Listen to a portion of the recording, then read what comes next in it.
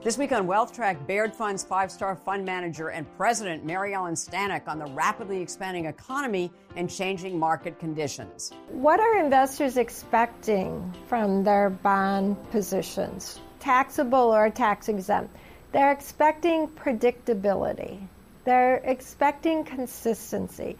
They expect if the equity market and the markets get very volatile, that will be where I can go for my mattress money. What they mean for bond investors is new this week on Consuelo Mack Wealth Track. Funding provided by Morgan Le Fay Dreams Foundation, Clearbridge Investments, Royce Investment Partners, Matthews Asia, First Eagle Investment Management, and Strategas Asset Management. Hello and welcome to this edition of Wealth Track. I'm Consuelo Mack. Times they are a-changin'. With COVID vaccinations becoming widespread, savings rates high, and consumers ready to spend, the economy is reopening and rebounding with gusto. First quarter GDP was up 6.4%, a remarkable bounce. Household income jumped a record 21.1% in March, fueled by government stimulus checks. The Federal Reserve recognizes the rebound but says it is committed to keeping short-term interest rates at zero regardless.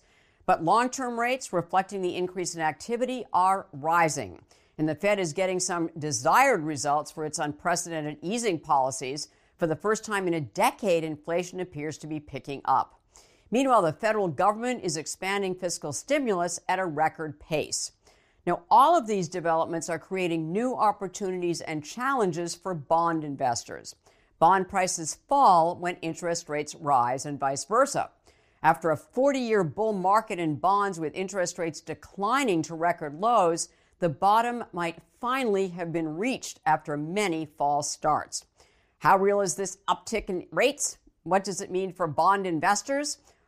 Our guest this week is Mary Ellen Stanek, Chief Investment Officer of Baird Advisors and President of the Baird Funds, where she heads up the fixed income team overseeing $90 billion worth of bond investments.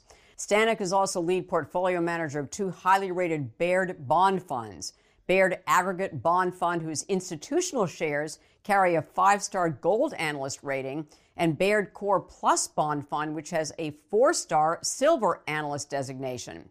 Both funds have beaten their benchmarks since their inception in 2000 and in multiple years in between. Stanek, one of Barron's 100 most influential women in U.S. finance, was also one of 5 portfolio managers nominated for a 2020 Outstanding Portfolio Manager Award. Morningstar also recently named the Baird Funds the #1 fund family out of the largest 150 fund families, saying, under the leadership of longtime CIO Mary Ellen Stanek, Baird's bond funds continue to impress, citing Baird's low fees, a well-resourced team, and risk-aware investment processes. In addition, Fortune has named Baird one of the 100 best companies to work for 18 consecutive years. I began the interview by asking Stanek to assess the rapidly changing conditions and why she says we are in uncharted waters. First, the pandemic. We hadn't lived through a pandemic in 100 years, basically. We've never seen an economic forced shutdown, a self-imposed one. And then with very rapid speed, the development and the launch of these vaccinations at a time where we also have had a lot of self-examination and social unrest in terms of issues around equity and inclusion, and a highly charged, highly divisive political environment. So roll ahead the clock now, and we are in the restart mode. And the upside surprise is that it is after massive monetary and fiscal support and an unleashing of several programs, the restart actually appears to be going quicker and better than many had feared a year ago. So there is no playbook. It is uncharted. And when you get those kinds of dislocations, both in terms of what was happening a year ago, and now the restart, there will be these dislocations, right? Whether it be your supply chain, your labor pools, where commodities are or aren't, how they're priced. And so some of this is transition. And, we'll see how it all settles out once we get to what the new normal is going to be. Why is it important that you take into consideration the much bigger picture as an investment professional? I think of it as putting a puzzle together and trying to determine if there's missing puzzle pieces. And sometimes it's things you've never seen before, or other times it's something you've seen before, it's just got a new twist. And so what are those driving forces in terms of economic growth, inflation, monetary policy, fiscal policy, world and global issues that are going to impact the markets? And so that helps inform our risk view, if you will. Mm-hmm. And then we're very much bottom-up managers, right, where we're all about building portfolios, bottom-up, bond by bond, sector by sector, yield curve positioning. But the top-down views help inform the risk posture and the overall portfolio construction. So how risky is this reset period? Economically, it looks like the economy's got good momentum and gaining momentum. And it looks like the United States is going to lead the global growth. Some of it, no doubt, motivated by all the stimulus money, and all the liquidity that's been thrown into the system. Whether you look at the consumer, whether you look at business sectors, there's a lot of liquidity. And that is providing the underpinnings for a strong consumer, and on the business side, what appears to be, particularly for established larger businesses, a pretty good environment. What's intrigued me is in a multi-year period where the stock market has been making records every day, that investors have still been gravitating, by a wide margin to bonds instead of to stocks. Can you explain that seeming disconnect? We don't believe there really is a disconnect, because one of the things to keep in mind, and you have the cyclical things that are happening, and the cycle is obviously lifting up right now, but you have the secular trends that are very significant and do have a significant impact, and one of which is aging populations, not just here in the United States, but throughout the developed markets in most of the world. Right. And so with aging populations, they tend to start tilting investment portfolios for some income or some cash flow, whether it be to support lifestyle or just to take down some risk overall. So one of our theses for now many, many years has been, as interest rates start normalizing and rising, it draws money into bonds as people are drawn into finding in search of income or yield. The other couple of things that we think are at play are some of the macro forces around long duration liabilities, so pension plans, life insurance companies. Those entities, those investors need yield and need longer maturity yield. And so there is a strong demand out on the longer end of the curve by those investors. They are buying because pension plans continue to de-risk. And in the case of anybody with long-term liabilities, like a life insurance company, they need to fund those liabilities with longer-term investments. And then you put the third point on, and that's you look at the world. Here's where the global picture is important, because the world is yield-starved. And the U.S. has some of the highest yields in the world. And if you adjust for currency, actually the U.S. continues to appear to be a very compelling place at the margin. Because the dollar had been strong up until recently, right? Correct. Yeah. So you put all of that together, and there continues to be, as you suggest, demand for bonds.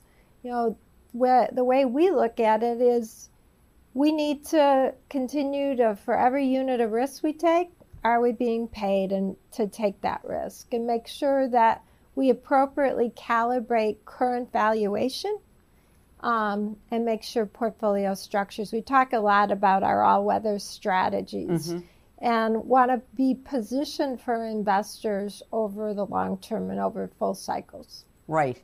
So what is the risk spectrum now? Sure. So the macro risk spectrum, when you look at the fundamentals, they are improving, right? They're improving for the economy, the consumers, very strong. If you look at underlying data, it's actually quite strong for the consumer and quite strong for many sectors in corporate credit and for individual companies and improving. So the fundamentals are positive. But the key that investors have to incorporate is at what price? What's the valuation?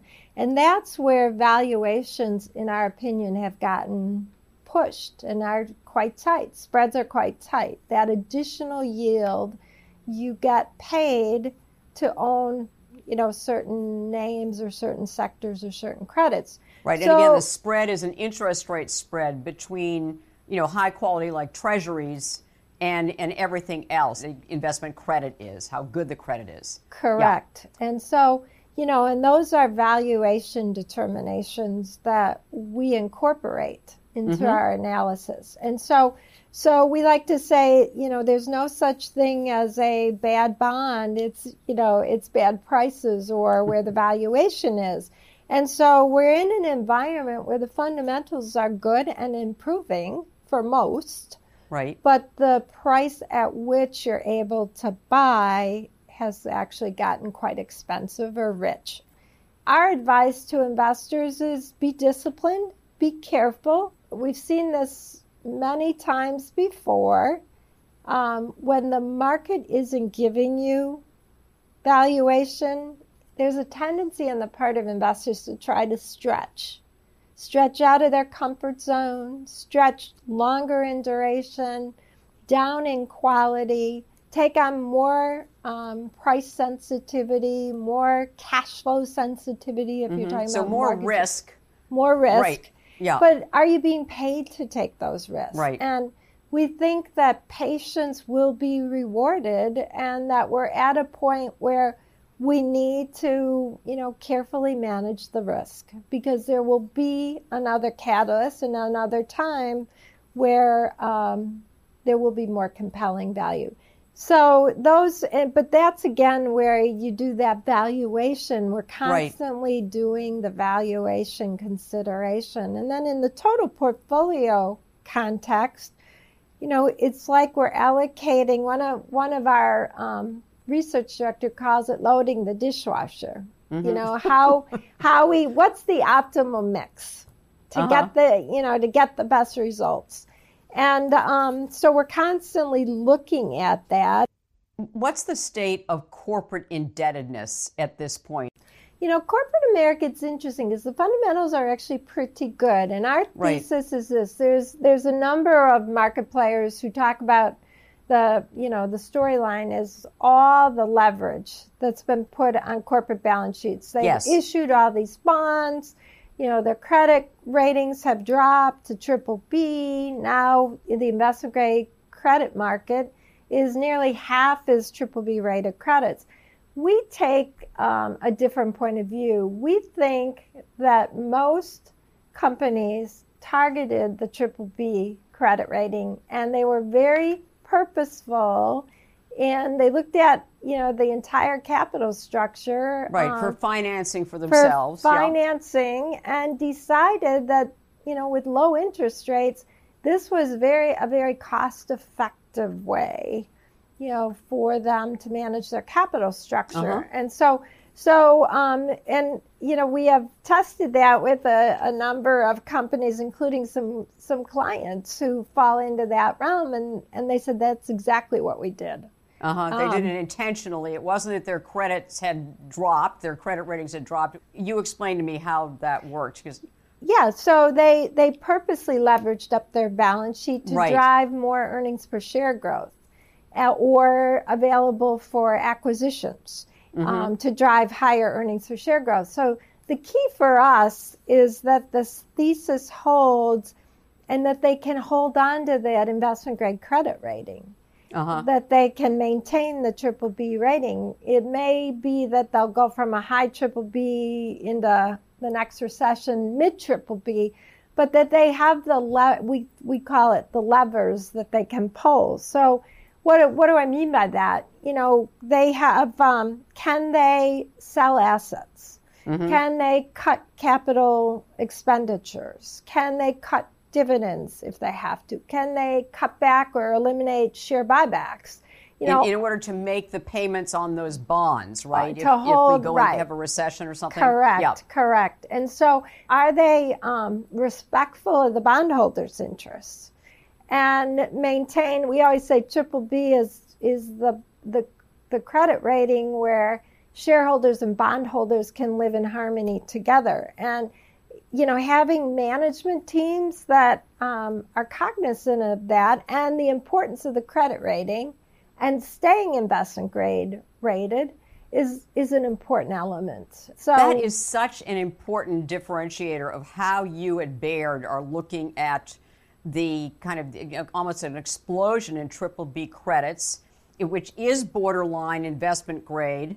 And so many other bond managers are saying that it's a very dangerous phenomenon. Just what you were saying, there's so much of it, and if we go into any sort of a downturn, economic downturn, or recession, those credits are going to go lower, and that all of the punching managers and everything else that have to hold investment grade credit, they're going to have to sell all of these bonds. It's going to be a fire sale. It's going to be a bloodbath.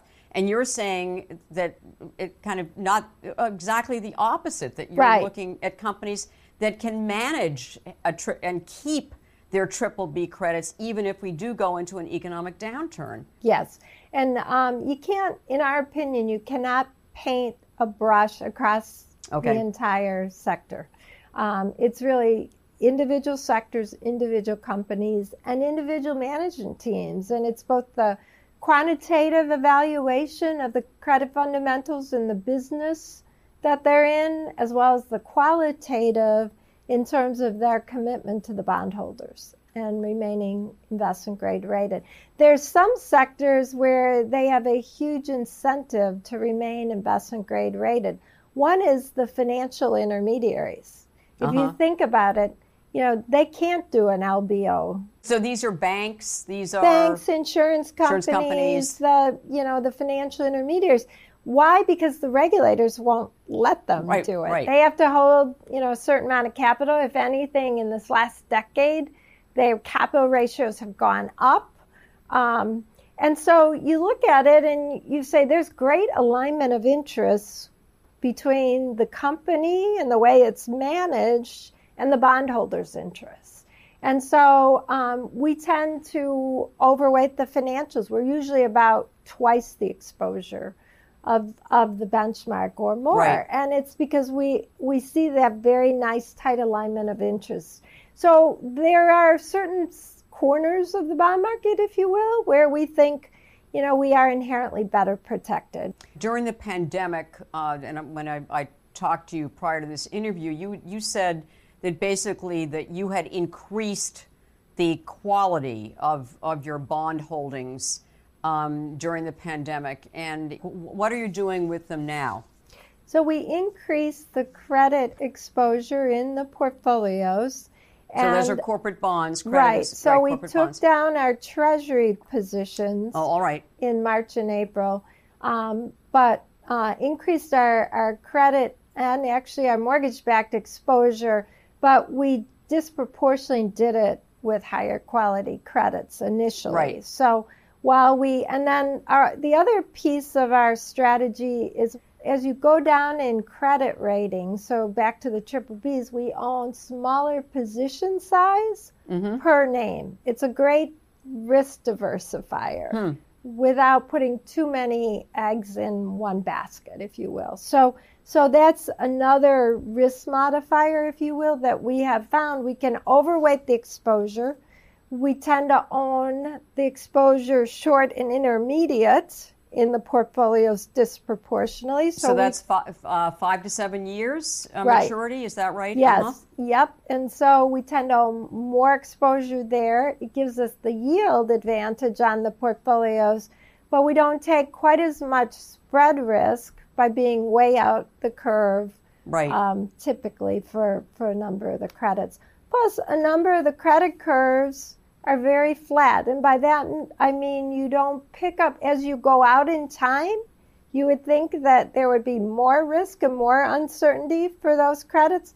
And in many cases, the credit curves are very flat. And we think it goes to that demand aspect we talked about earlier, that pension plans, insurance companies, there's so much demand for those longer high-quality credits that they keep those spreads or that yield differential tighter than it otherwise would be. Oh, interesting. Explain to us, what you mean by not wanting to be exciting, wanting to be boring, wanting to be sleep insurance.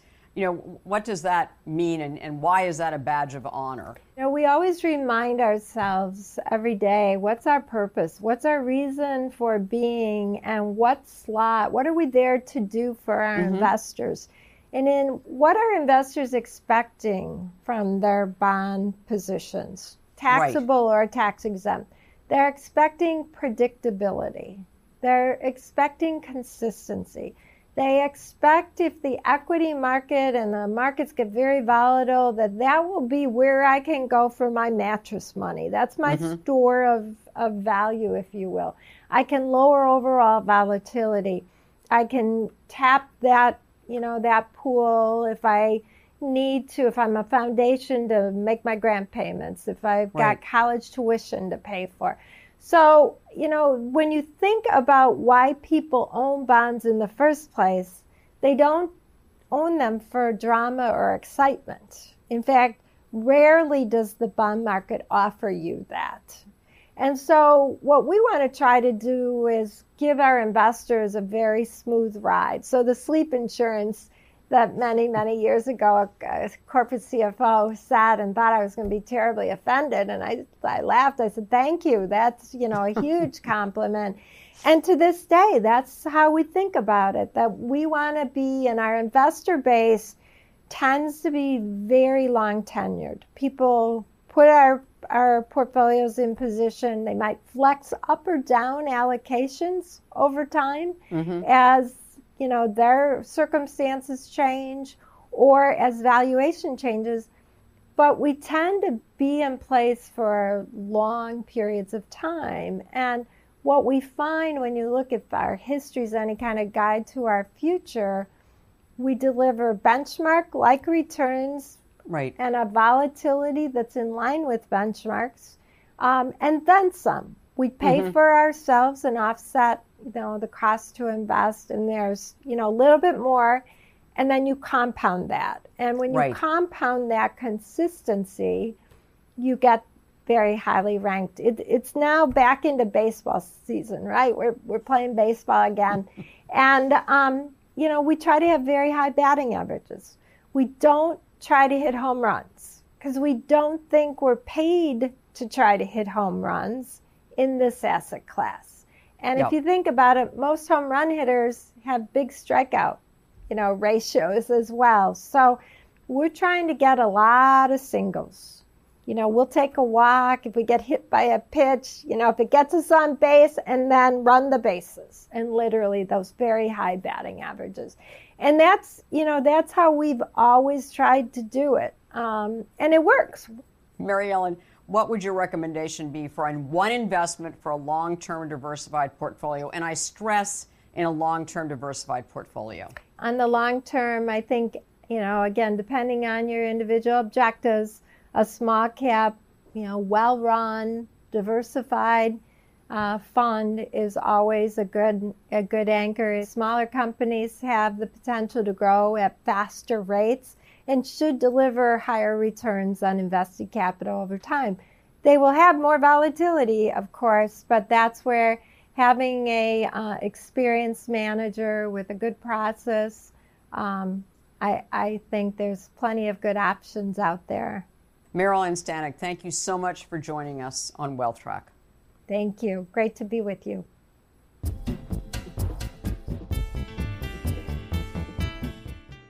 At the close of every Wealth Track, we try to give you one suggestion to help you build and protect your wealth over the long term. This week's action point is have some sleep insurance in your portfolio.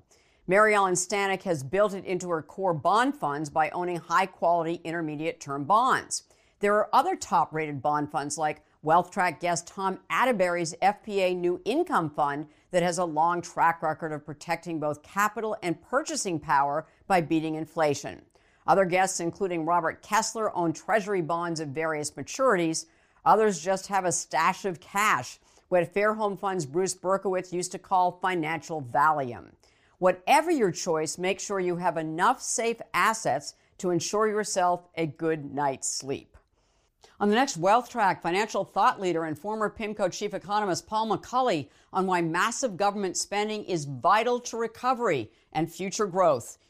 In this week's extra feature, Mary Ellen Stanek will tell us why and how she kept Baird's offices open during the pandemic. In the meantime, please continue to follow us on Facebook, Twitter, and our YouTube channel. Thanks for watching. Have a great weekend and make the week ahead a healthy, profitable, and productive one.